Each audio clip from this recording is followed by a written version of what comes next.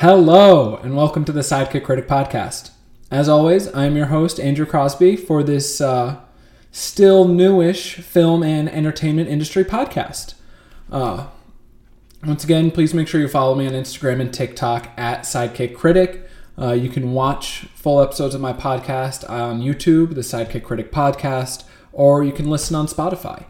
I'm really excited for today's episode. I'm really excited.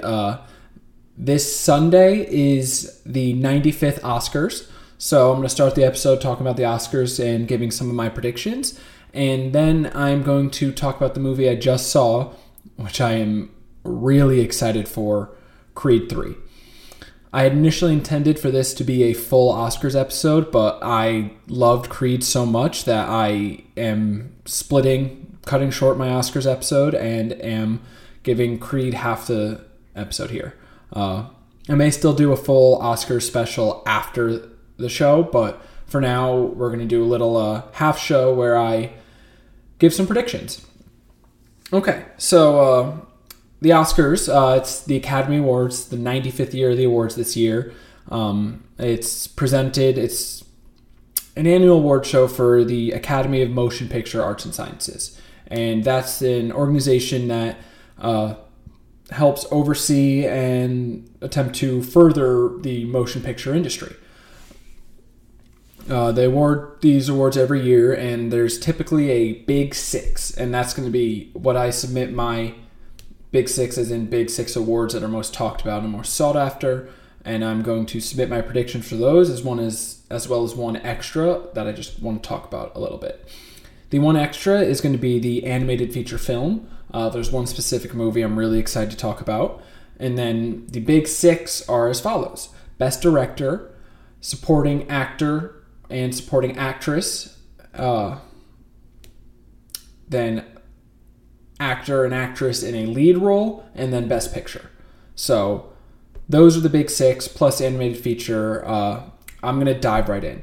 The nominees for Animated Feature are Guillermo del Toro's Pinocchio, Marcel the Shell with Shoes On, Puss in Boots. I'm missing one here. The Sea Beast and Turning Red. Brain short-circuited a little bit, but so of those, I think the runaway that's going to be a winner that everyone's predicting is Guillermo del Toro's Pinocchio. It's already won Best Animated Feature at the Producers Guild Award, the Golden Globes, the BAFTAs, and the Critics' Choice Awards. So it's almost a foregone conclusion that's going to win. But I'm still going to pick Marcel the Shell with Shoes On because that was one of my top 5 movies of last year. It follows this shell who's looking for his family. And the only family member still left with Marcel is his grandmother. And the grandmother is very old, very forgetful, has some injuries, and it was very reminiscent of my grandmother, who recently passed away, who I love dearly, and also had some injuries and had Alzheimer's. And I cried, teared up, and had some tears multiple times during that movie because it really hit home. And the movie's made with tons of love. You can feel it, and it's just, I highly recommend anyone watch that movie. If you love your grandmother, watch that movie. It's, like I said, one of my top 5 from last year. I don't think it's going to win, but I'm predicting it as my pick for Best Animated Feature because I just loved it so much, and I'd love to see it somehow pull off an upset in this category. Now, we're going to go on to those Big Six I talked about. First up is going to be Best Director. Nominated in this category are Martin McDonagh for The Banshees of Inisherin, Steven Spielberg for The Fabelmans, Todd Field for Tar, Ruben Östlund for Triangle of Sadness, and Daniel Kwan and Daniel Scheinert. I'm just going to call them the Daniels, as even their own movie does, for Everything Everywhere All at Once. I saw 5 of those films. Everything but The Fabelmans. Fabelmans, Steven Spielberg has a great chance to win. The Academy loves him. He already won Golden Globe for Best Director for The Fabelmans. One of the most famous directors of all time, Jaws, Jurassic Park, Indiana Jones. Very solid chance he wins it, but my pick is going to go to the Daniels for Everything Everywhere All at Once. every once in a while, there's a movie that just sweeps at the Academy Awards and wins 10 plus awards. I really think Everything Everywhere All at Once from A24 has a solid chance to win over 10 awards. I don't remember exactly how many they're nominated for right now, but it's in my top 5 from last year. So is Banshees. Martin McDonagh did a great job in Banshees. That was my top movie. Everything Everywhere All at Once was number 2. But I think they're going to win for Best Director. There's so much going on in that movie. It's a very interesting premise, and I would love to see them win. So, one prediction down. We're going to go on next to Actress in a Supporting Role. We're starting with Actress because I'm recording this on International Women's Day. So, shout out to all the lovely women in my life. The nominees for Actress in a Supporting Role are Angela Bassett in Black Panther Wakanda Forever, Hong Chow in The Whale, Carrie Condon in The Banshees of Inisherin, Jamie Lee Curtis in Everything Everywhere All at Once, and Stephanie Hsu in Everything Everywhere All at Once as well. I'm looking, as I'm making my predictions, I'm looking at a few other award shows. I'm looking at the BAFTAs, which is the British Academy of Film and TV Arts, the Critics' Choice Awards, the Screen Actors Guild, and the Producers Guild of America Awards. Also the Golden Globe Awards. Those are kind of some of the most prestigious awards and the ones you'll hear about the most. There are countless other award shows, different publications and unions and groups put on award shows, but these 6 are the primary ones that you will hear about the most. Angela Bassett has won a Golden Globe for her role in Black Panther and won a Critics' Choice Award. And she's incredible. She's my prediction to win. I fully expect her to win. I think she'll be the first acting win in the MCU, and she'll be the 4th Academy Award win for the MCU overall. The other movie to win, Black Panther, won 3 Academy Awards for costume, score, and production design. So I think this will be huge for the MCU if they can get their shit together in the next 2 years. I think they have a solid chance to put out some more acting awards and more nominations, possibly win. And I don't think they'll ever win a Best Picture, unfortunately. I think Endgame should have won Best Picture and it didn't. So if that didn't, I don't know how they'll be able to top that. That's one of my top 5 movies of all time. But Actress in a Supporting Role, I'm picking Angela Bassett. She was incredible in this movie. I did love that movie. It did make it into my top 10 last year. All the movies that the actresses are in from this category, The Whale, Banshees of Inisherin, Everything Everywhere, that's a mouthful, Everything Everywhere All at Once, and Black Panther Wakanda Forever, all 4 of those movies were in my top 10. So all outstanding performances from all these women, but I do believe Angela Bassett, the tide is going with her. I think she's going to win for Actress in a Supporting Role. As for Actor in a Supporting Role, I think this is almost a no contest.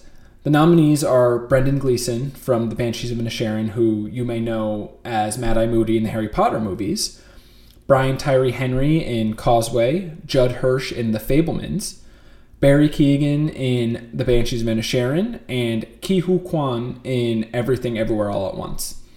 My prediction is Ke Huy Quan, Everything Everywhere All at Once, is going to win multiple awards on Sunday night, and he's going to be a big one. Without realizing it, you may know him from The Goonies and Indiana Jones, and I highly suggest everyone watch. There was an Actors Roundtable, I believe it was the Hollywood Foreign Press put it on, with Ke Huy Quan, Brendan Fraser, Adam Sandler, Austin Butler, and Colin Farrell, and it was an amazing hour of them talking. And he was talking about how Steven Spielberg gave him his shot with Indiana Jones, and he had The Goonies, and then for years he struggled to find work in Hollywood, and you haven't seen him much, and he hasn't worked in much, and he had nearly given up on his dream when he got this role in Everything Everywhere All at Once, courtesy of the Daniels, and he was amazing in that film. He plays the husband, and it was just a stellar performance, and he is more than deserving. He's already won the Screen Actors Guild Award, which is Some actors may say that is their most prestigious award because it is awarded amongst their peers. The Screen Actors Guild is an actors union. He won the Golden Globe for Best Supporting Actor in a Musical or Comedy, and he won the Critics' Choice Award. And I have no issues with that. He's my pick because he deserves it, and everyone loves a feel-good story, and this is a comeback story and a feel-good story that it just makes sense for him to cap it all off with an Academy Award. And there's a couple, specifically one other feel-good story this year that I will touch on a little bit later, but I am so excited to hopefully see Ke Huy Quan win. He's given some great speeches. You can feel the emotion, and he's just so genuine in his speeches. And it means so much to him to be in this place in his life. So I hope to see him win on Sunday for actor in a supporting role. Once again, leading off with the women, we're going to look at actress in a leading role. The nominees are Cate Blanchett for her role as Lydia Tarr in Tar, Ana de Armas for playing Marilyn Monroe in Blonde, Andrea Riseborough for To Leslie, Michelle Williams in The Fabelmans, and Michelle Yeoh in Everything Everywhere All at Once. I think this is a two-horse race. It's going to come down to Cate Blanchett in Tar and Michelle Yeoh in Everything Everywhere All at Once. For months prior to the release of Tar, because it came out at, I think it was Telluride International Film Festival, everyone was talking about how Cate Blanchett deserves to win the Academy Award for actress in a leading role. She's been the runaway favorite for months now, and she won a Golden Globe, she won the BAFTA, she won the Critic Choice Award for her role there. But Michelle Yeoh has picked up steam. She's the lead character in Everything Everywhere All at Once. She's the mother. The emotion she brings out in that film is incredible in what is a truly incredible film. And this is a very tough choice for the Academy, I believe, because you have Cate Blanchett in what was the best character study of the year last year, possibly, playing Lydia Tarr, an extremely successful composer, following her downfall. And you have to watch Cate Blanchett go through this, and it's truly spectacular the way she's able to portray that. And there's a reason why she was labeled as a runaway favorite for this award, but I'm going to pick Michelle Yeoh.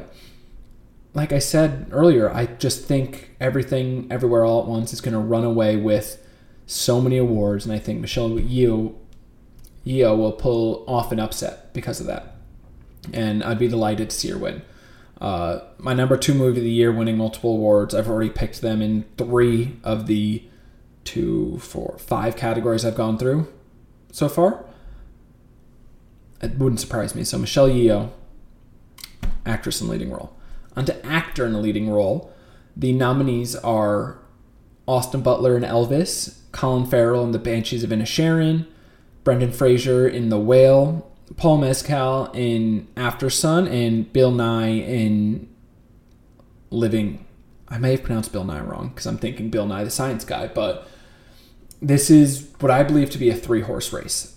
And I think all 3 of them have a really solid chance to win, and it's a tough pick. You have Austin Butler's Elvis. He won the Golden Globe for Best Actor in a Drama, and he won the BAFTA for Lead Actor. You have Colin Farrell in The Banshees of Inisherin, who won the Golden Globe for Best Actor in a Musical or Comedy. And then you have Brendan Fraser, who won the Screen Actors Guild Award and the Critic Choice Award. The Academy has given awards to actors playing a musician in a biopic before. Rami Malek won for his portrayal of Freddie Mercury. So there's a solid chance, and he's picked up a lot of steam as the nominees came out and as award season has progressed, to win this award. Colin Farrell also won a Golden Globe, which is usually a pretty decent precursor. Colin Farrell is great in The Banshees of Inisherin. As I said, it's one of my favorite movies last year. Being the lead character in that film, you're going to have a solid chance to win. And then you have Brendan Fraser, who is the other feel-good story of the Academy this year. This man was blacklisted in Hollywood. He was blacklisted and he stepped away because he was unhappy. There was conflict, and you didn't see him for years after he was shaping up to be one of the premier movie stars in the late 90s, early 2000s. I love the Mummy movies. I loved him in Looney Tunes Back in Action. So seeing Brendan Fraser return, he's a very genuine man. He's very kind. He is blown away with the support he's getting from his role in The Whale. He's my pick to win. I think he is the best feel-good story of this award season, and I want to see him take home the Academy Award to cap that off, as Ke Huy Quan hopefully does. The Whale is one of the most visceral movies I've ever seen. It's about this man trying to reconnect with his daughter, but he has an eating disorder, and he's been slowly killing himself by overconsumption. And it's hard to sit through at times, that movie, but it's a testament to how good it is, and it's a testament to how great Brendan Fraser is in it. So, finally, Best Picture, the big one. Best Picture has 10 nominees. They opened it up a few years ago, and those nominees are as follows: All Quiet on the Western Front, Avatar: The Way of Water, The Banshees of Inisherin, Elvis, Everything Everywhere All at Once, The Fabelmans, Tar, Top Gun Maverick, Triangle of Sadness, and Women Talking. As of right now, I've seen 7 out of 10 of those movies. This is a close race. There are countless movies, not countless of course, but there are multiple movies that can win, and I think it comes down to really 4 overall. The Fabelmans, The Banshees of Inisherin, Elvis, and Everything Everywhere All at Once. The true dark horse of the category, before I touch on those, is All Quiet on the Western Front. It's almost a lock to win Best International Feature, and it can go the way Roma went a few years ago of winning Best International Feature and Best Picture as a Netflix film. I don't think that's going to happen, unfortunately. I truly believe it's going to go to Everything Everywhere All at Once. It's been the theme of this discussion here, that Everything Everywhere All at Once, I believe it's going to sweep multiple awards and just be the big winner of the night, and that's great. I love A24 films. I think this is one of their best, and I want to see them get that recognition and continue to put out more and more movies that are just such a high quality. And some of them are hard to watch. They're such quality movies that it's hard to sit through, but not every movie has to be fun and just be a good time and a laugh. Some movies can be hard to sit through and can make you think and really look inwards and leave you uncomfortable. And sometimes that's the mark of a great movie. And The Whale is A24, that's one of those. Everything Everywhere All at Once is one that really makes you think. It hits both sides, that it makes you think and has a lot of deep meanings, but it's also a lot of fun. I highly suggest everyone go watch Everything Everywhere All at Once. As much as I want The Banshees of Inisherin to win, as that was my top movie last year, I think Everything Everywhere All at Once was the best movie. And one day maybe I'll touch upon my distinction between my favorite and the best, but I think Everything Everywhere All at Once is the best, and I think it'll win. As I said, the Oscars are this Sunday, so I hope you're watching. I'll be watching, and that's kind of my Oscars prediction there. I'm thinking afterwards I might do a full recap where I focus on some of the smaller awards and talk about the sidekicks as they get the recognition that they deserve at the Academy Awards and get to give their speech and win their awards. But for now, that's enough of the Oscars today, because I want to talk about a movie I just saw. Like I said, I planned on doing this as a full Oscars episode, but I had to change my plans because of how excited I was about this movie. Last night I went and saw Creed 3, and spoiler alert, it is currently my favorite movie of the year. Just recorded my 2023 movies ranked so far, just posted it. I hope you listened. Knock at the Cabin was my number 1, and the first movie I see after I record that, Knock at the Cabin's knocked out of the number 1 spot. Creed 3, I loved it. So we're going to launch right into it with my 1-minute review of Creed 3. A stellar movie. The best of the Creed trilogy so far. I recently watched the first 2, having never seen them, and this is hands down the best of the 3. It's Michael B. Jordan's directorial debut, and he does an amazing job directing this film. starring Jonathan Majors, Michael B. Jordan, Tessa Thompson. There's so many things that are done well in this movie. I'm really excited to touch on them specifically, but it's the fight scenes, Michael B. Jordan's influences that he's talked about, a quality antagonist. The fight sequences really are outstanding. The music, I think, was fantastic, paying homage to certain heritage and locations. I think everyone should go see this movie. You don't have to have watched the first two Creeds to enjoy this. I'll tell you that straight up. It would be an amazing standalone movie. Creed 3, 9 out of 10, my favorite movie of the year so far. Okay. So, I'm doing things a little different for this movie because I'm so excited about it. I kind of just need to keep talking about it without breaking things so much into segments. And we'll say what got me so excited about this movie, because I was really looking forward to it, is one of my most anticipated movies this year, at least in the first half, was the trailer. The trailer was incredible. I remember seeing it in the theaters, and I looked to my fiance and Anastasia, who I go to most of the movies with. I might have been with my friend Danny as well, and I gave 2 thumbs up because I was like, yes, I am ready for this. 2 thumbs up, having not seen the previous 2 Creed movies. It's a clinic on how to make a trailer that interests you without giving a ton away. I also love the cast. Jonathan Majors is a recent addition to actors that I love. I knew he was going to be a huge part of Marvel going forward after seeing him in Loki. Then he was in Ant-Man, of course. Michael B. Jordan was in Ant-Man in the Creed movies previously, and I'd always just liked him whenever I'd seen him. And then you have Tessa Thompson, who was in Thor and Westworld. And I love Tessa Thompson. I think she's incredible. In Westworld, season 2 of Westworld, there's a twist at the end, which, looking back on it after and on my rewatch, I'm like, wow, she knocked it out of the park. And then season 3, her character is so conflicted. It's a shame Westworld was canceled. I understand the story got a little messy and choppy, but the acting performances in that show are worth it alone. It is some of the best acting I've seen in TV, period. But this isn't a discussion about Tessa Thompson. This is a discussion about Creed 3.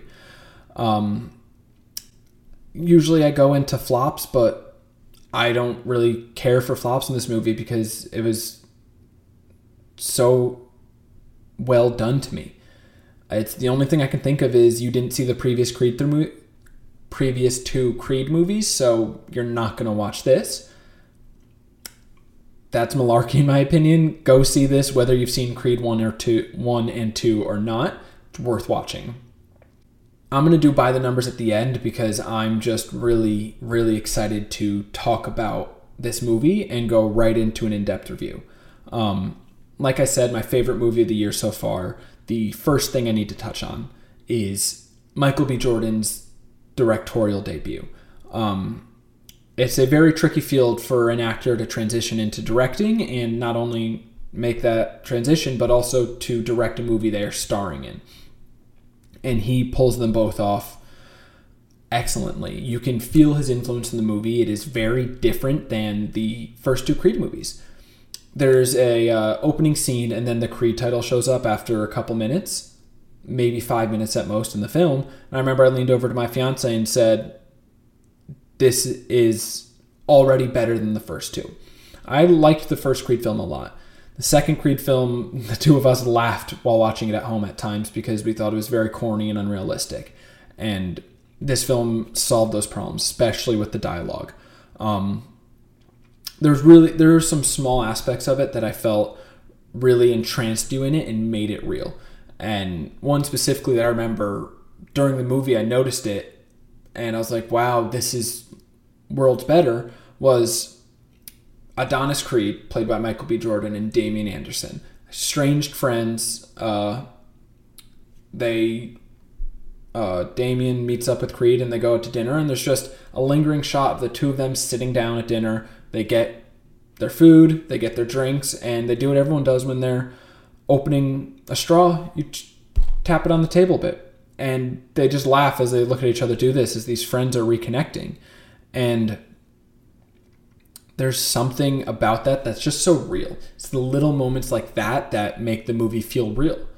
And it's a testament to what Michael B. Jordan was able to do. And I saw a producer commenting in a Reddit thread on this film about how early on there's... I'm going to try to do this without any spoilers, but there's a fight, the final fight sequence, there's a part of it where it pulls back. It's at Dodger Stadium, but it pulls back and you see more of, well, the crowd's gone. It's just the two fighters, these two estranged friends, consider themselves brothers.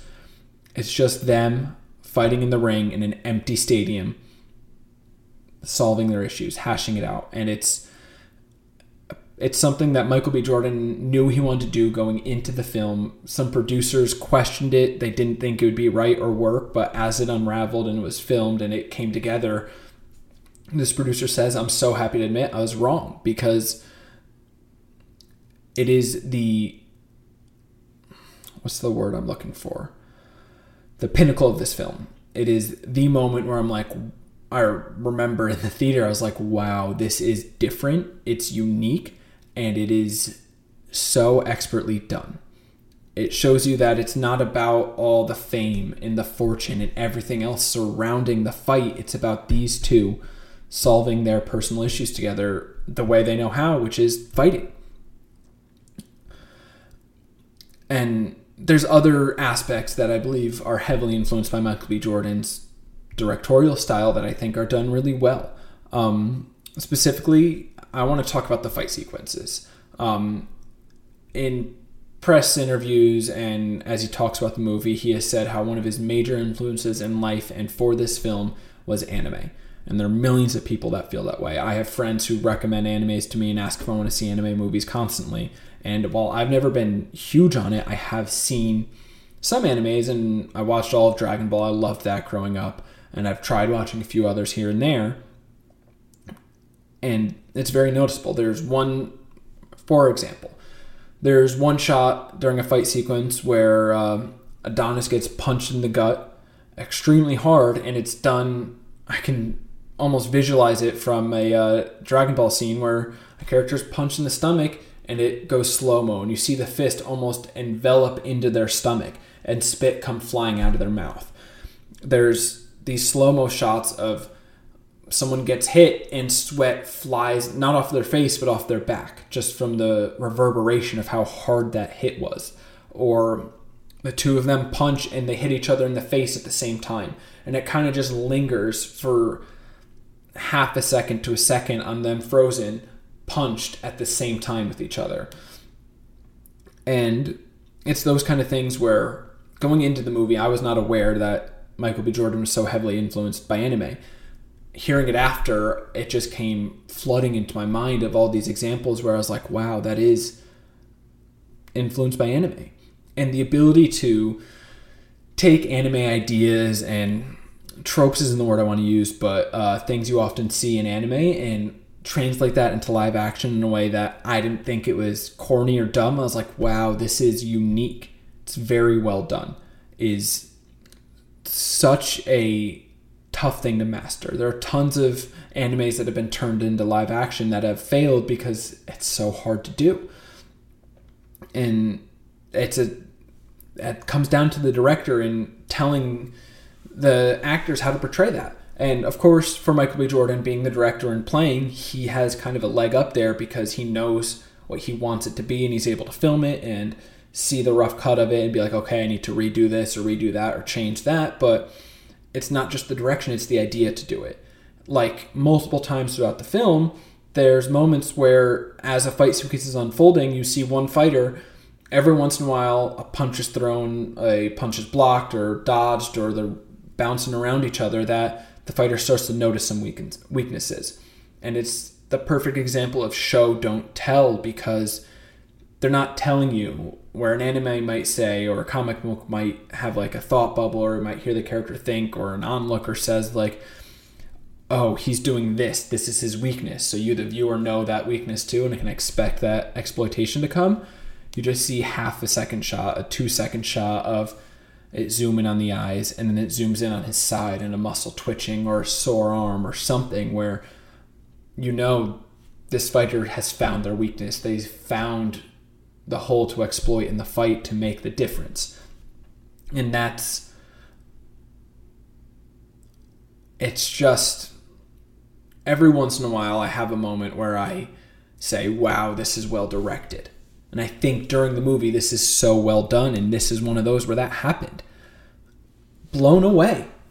Absolutely blown away. And then there's also the homage that the movie pays to multiple heritages, and it's the area where it takes place. There's a fighter, Felix Chavez, whose intro is laden with Mexican heritage. I believe it's either a sugar skull or a tiger mask that the person in front of the fighter is coming out with, and smoke of green and white and red. And it was one of the coolest scenes in the movie because it's an intro. It's a walk-in.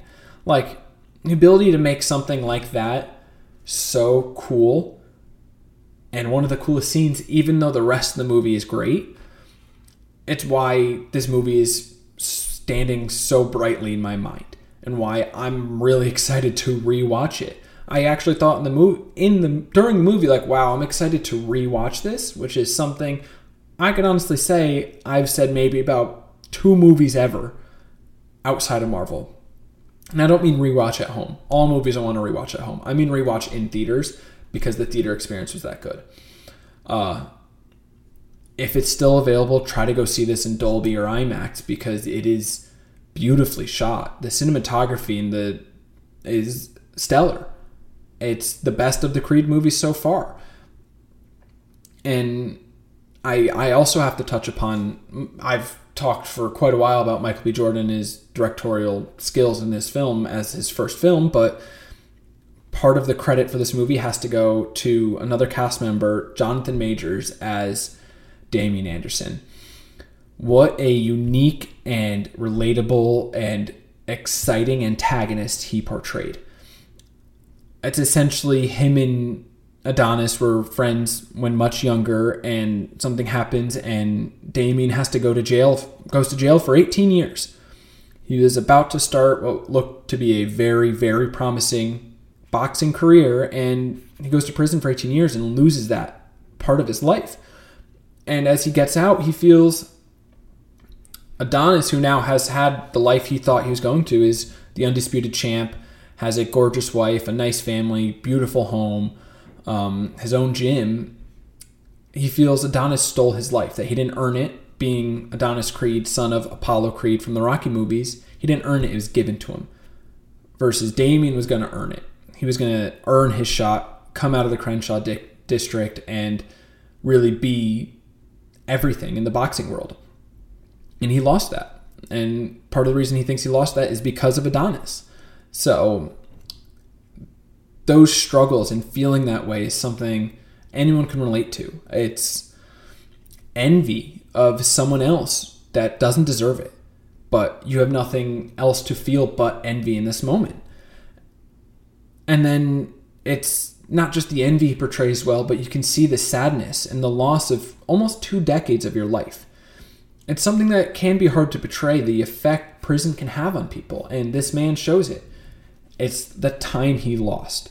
And it's not just the time he lost, he's trying to get his shot and earn it, and he's the dichotomy of these 2 people who start in the same spot. Adonis Creed now has a gorgeous house out in Beverly Hills, has a beautiful wife, a beautiful daughter, all the money, his own gym to train in, people who he employs, money, trophies, the perfect life, the life Damien wanted, versus Damien now out of prison is in a small studio apartment. He's washing his socks in a sink. He's working out in this small studio, doing push-ups on the ground, lifting weights there, doing everything he can. It does a great job of showing that effect and showing the difference that one small thing can make in your life and how that changes who you are as a person. And it's not just that, because he feels his life was stolen from him, because he's out of prison now and is dealing with the side effects of that, he gets this feeling that it's his only shot. He won't get another chance he's in his 30s, late 30s. He has to make it work right now or it'll never work for him. He'll never realize his dream. He'll never do what he wants to.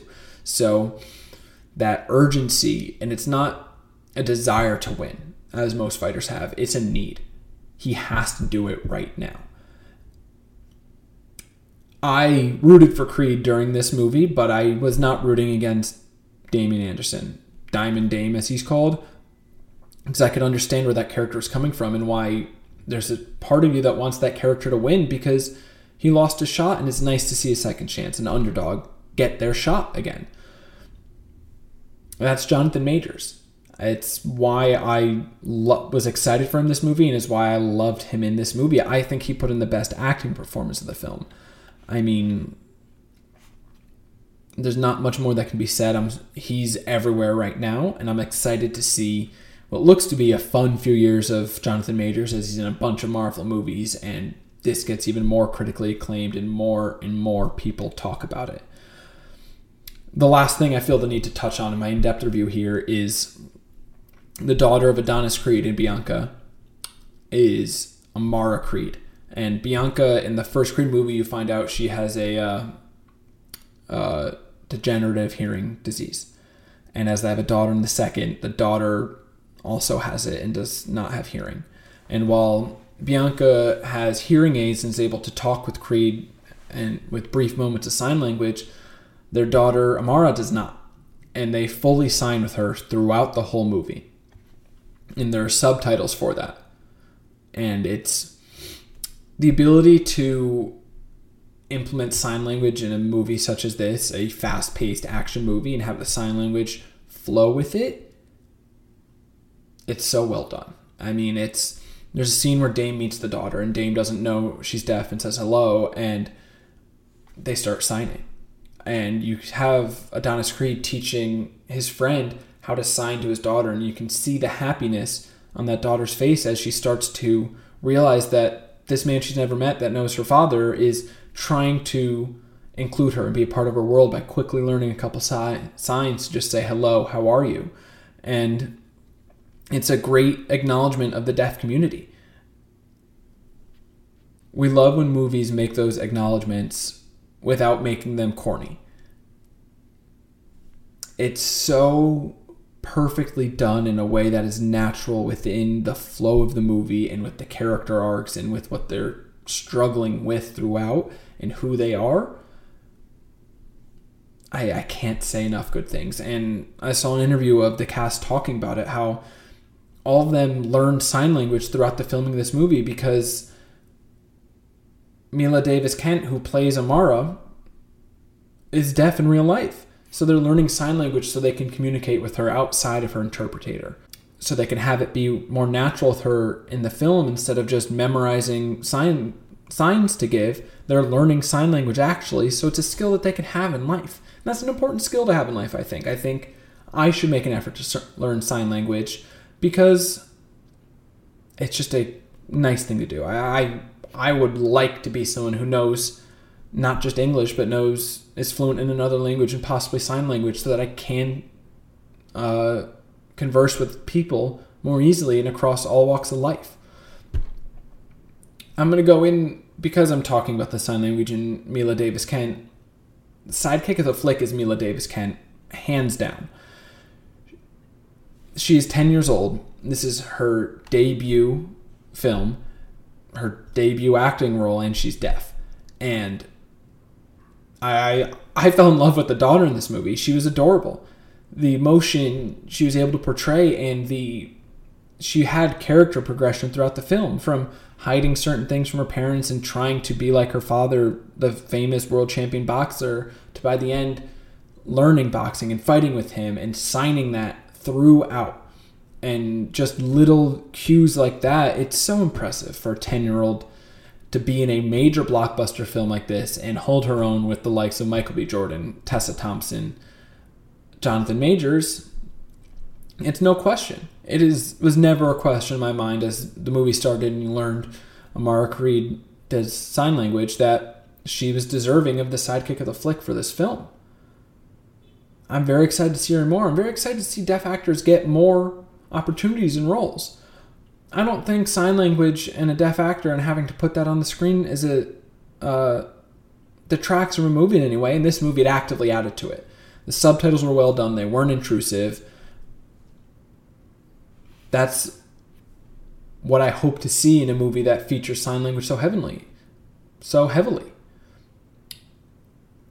The Eternals did it in the MCU with one of their characters, adding sign language in, and it's nice to see. We don't need every movie to be like that, of course, because that's not what life's like, but it's nice to acknowledge deaf people and say, hey, these people exist, they're real, and learning sign language is a valuable skill to have in life. And there's a deaf school, and they include how that's a thing. There are deaf schools in the real world, and people who, Adonis Creed, who talks. He can hear, he can talk. He's talking with a teacher at this school, and he tries to talk, but his wife and the teacher are like, we sign here. And it's important for the kids to see signing is normal. That's what you have to do sometimes. And he struggles through it, and it is a struggle for someone that can hear to have that second nature of sometimes you have to sign and not talk, but he's a character that's learning and getting better and becoming a better father, husband, and man. I've been raving about this movie this whole time because it's my favorite movie of the year so far. I truly believe it'll stay in my top 5 at the end of the year.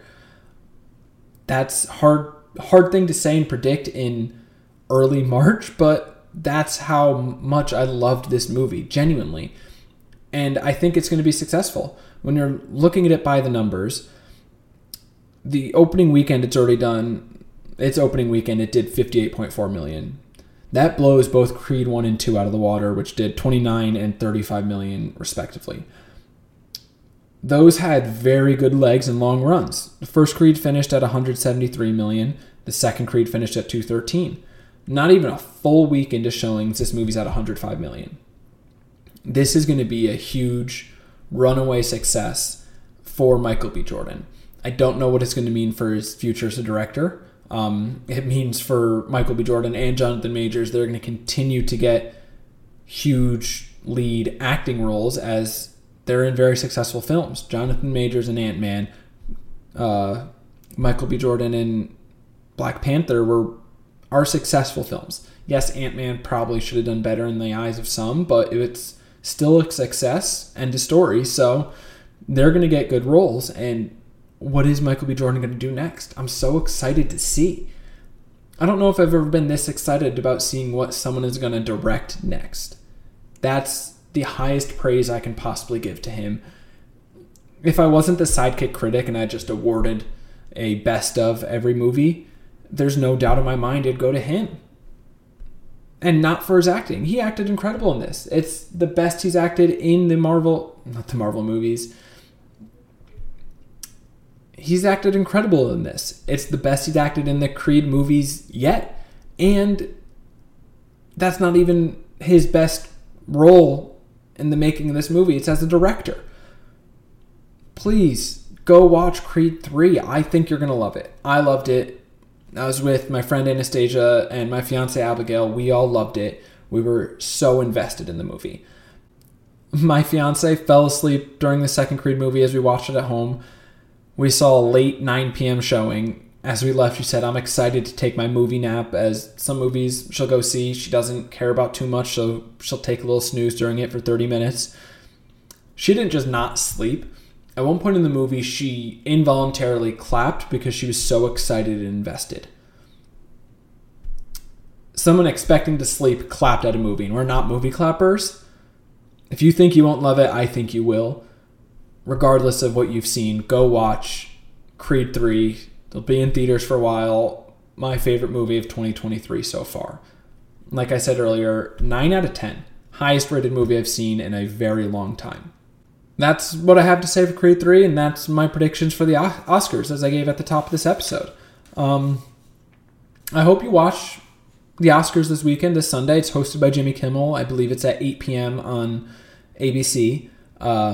Jimmy Kimmel's a great host. He's a funny guy. I'm excited for that. I won't be watching at home because in Tampa, there's a classical theater that hosts an Academy Awards night.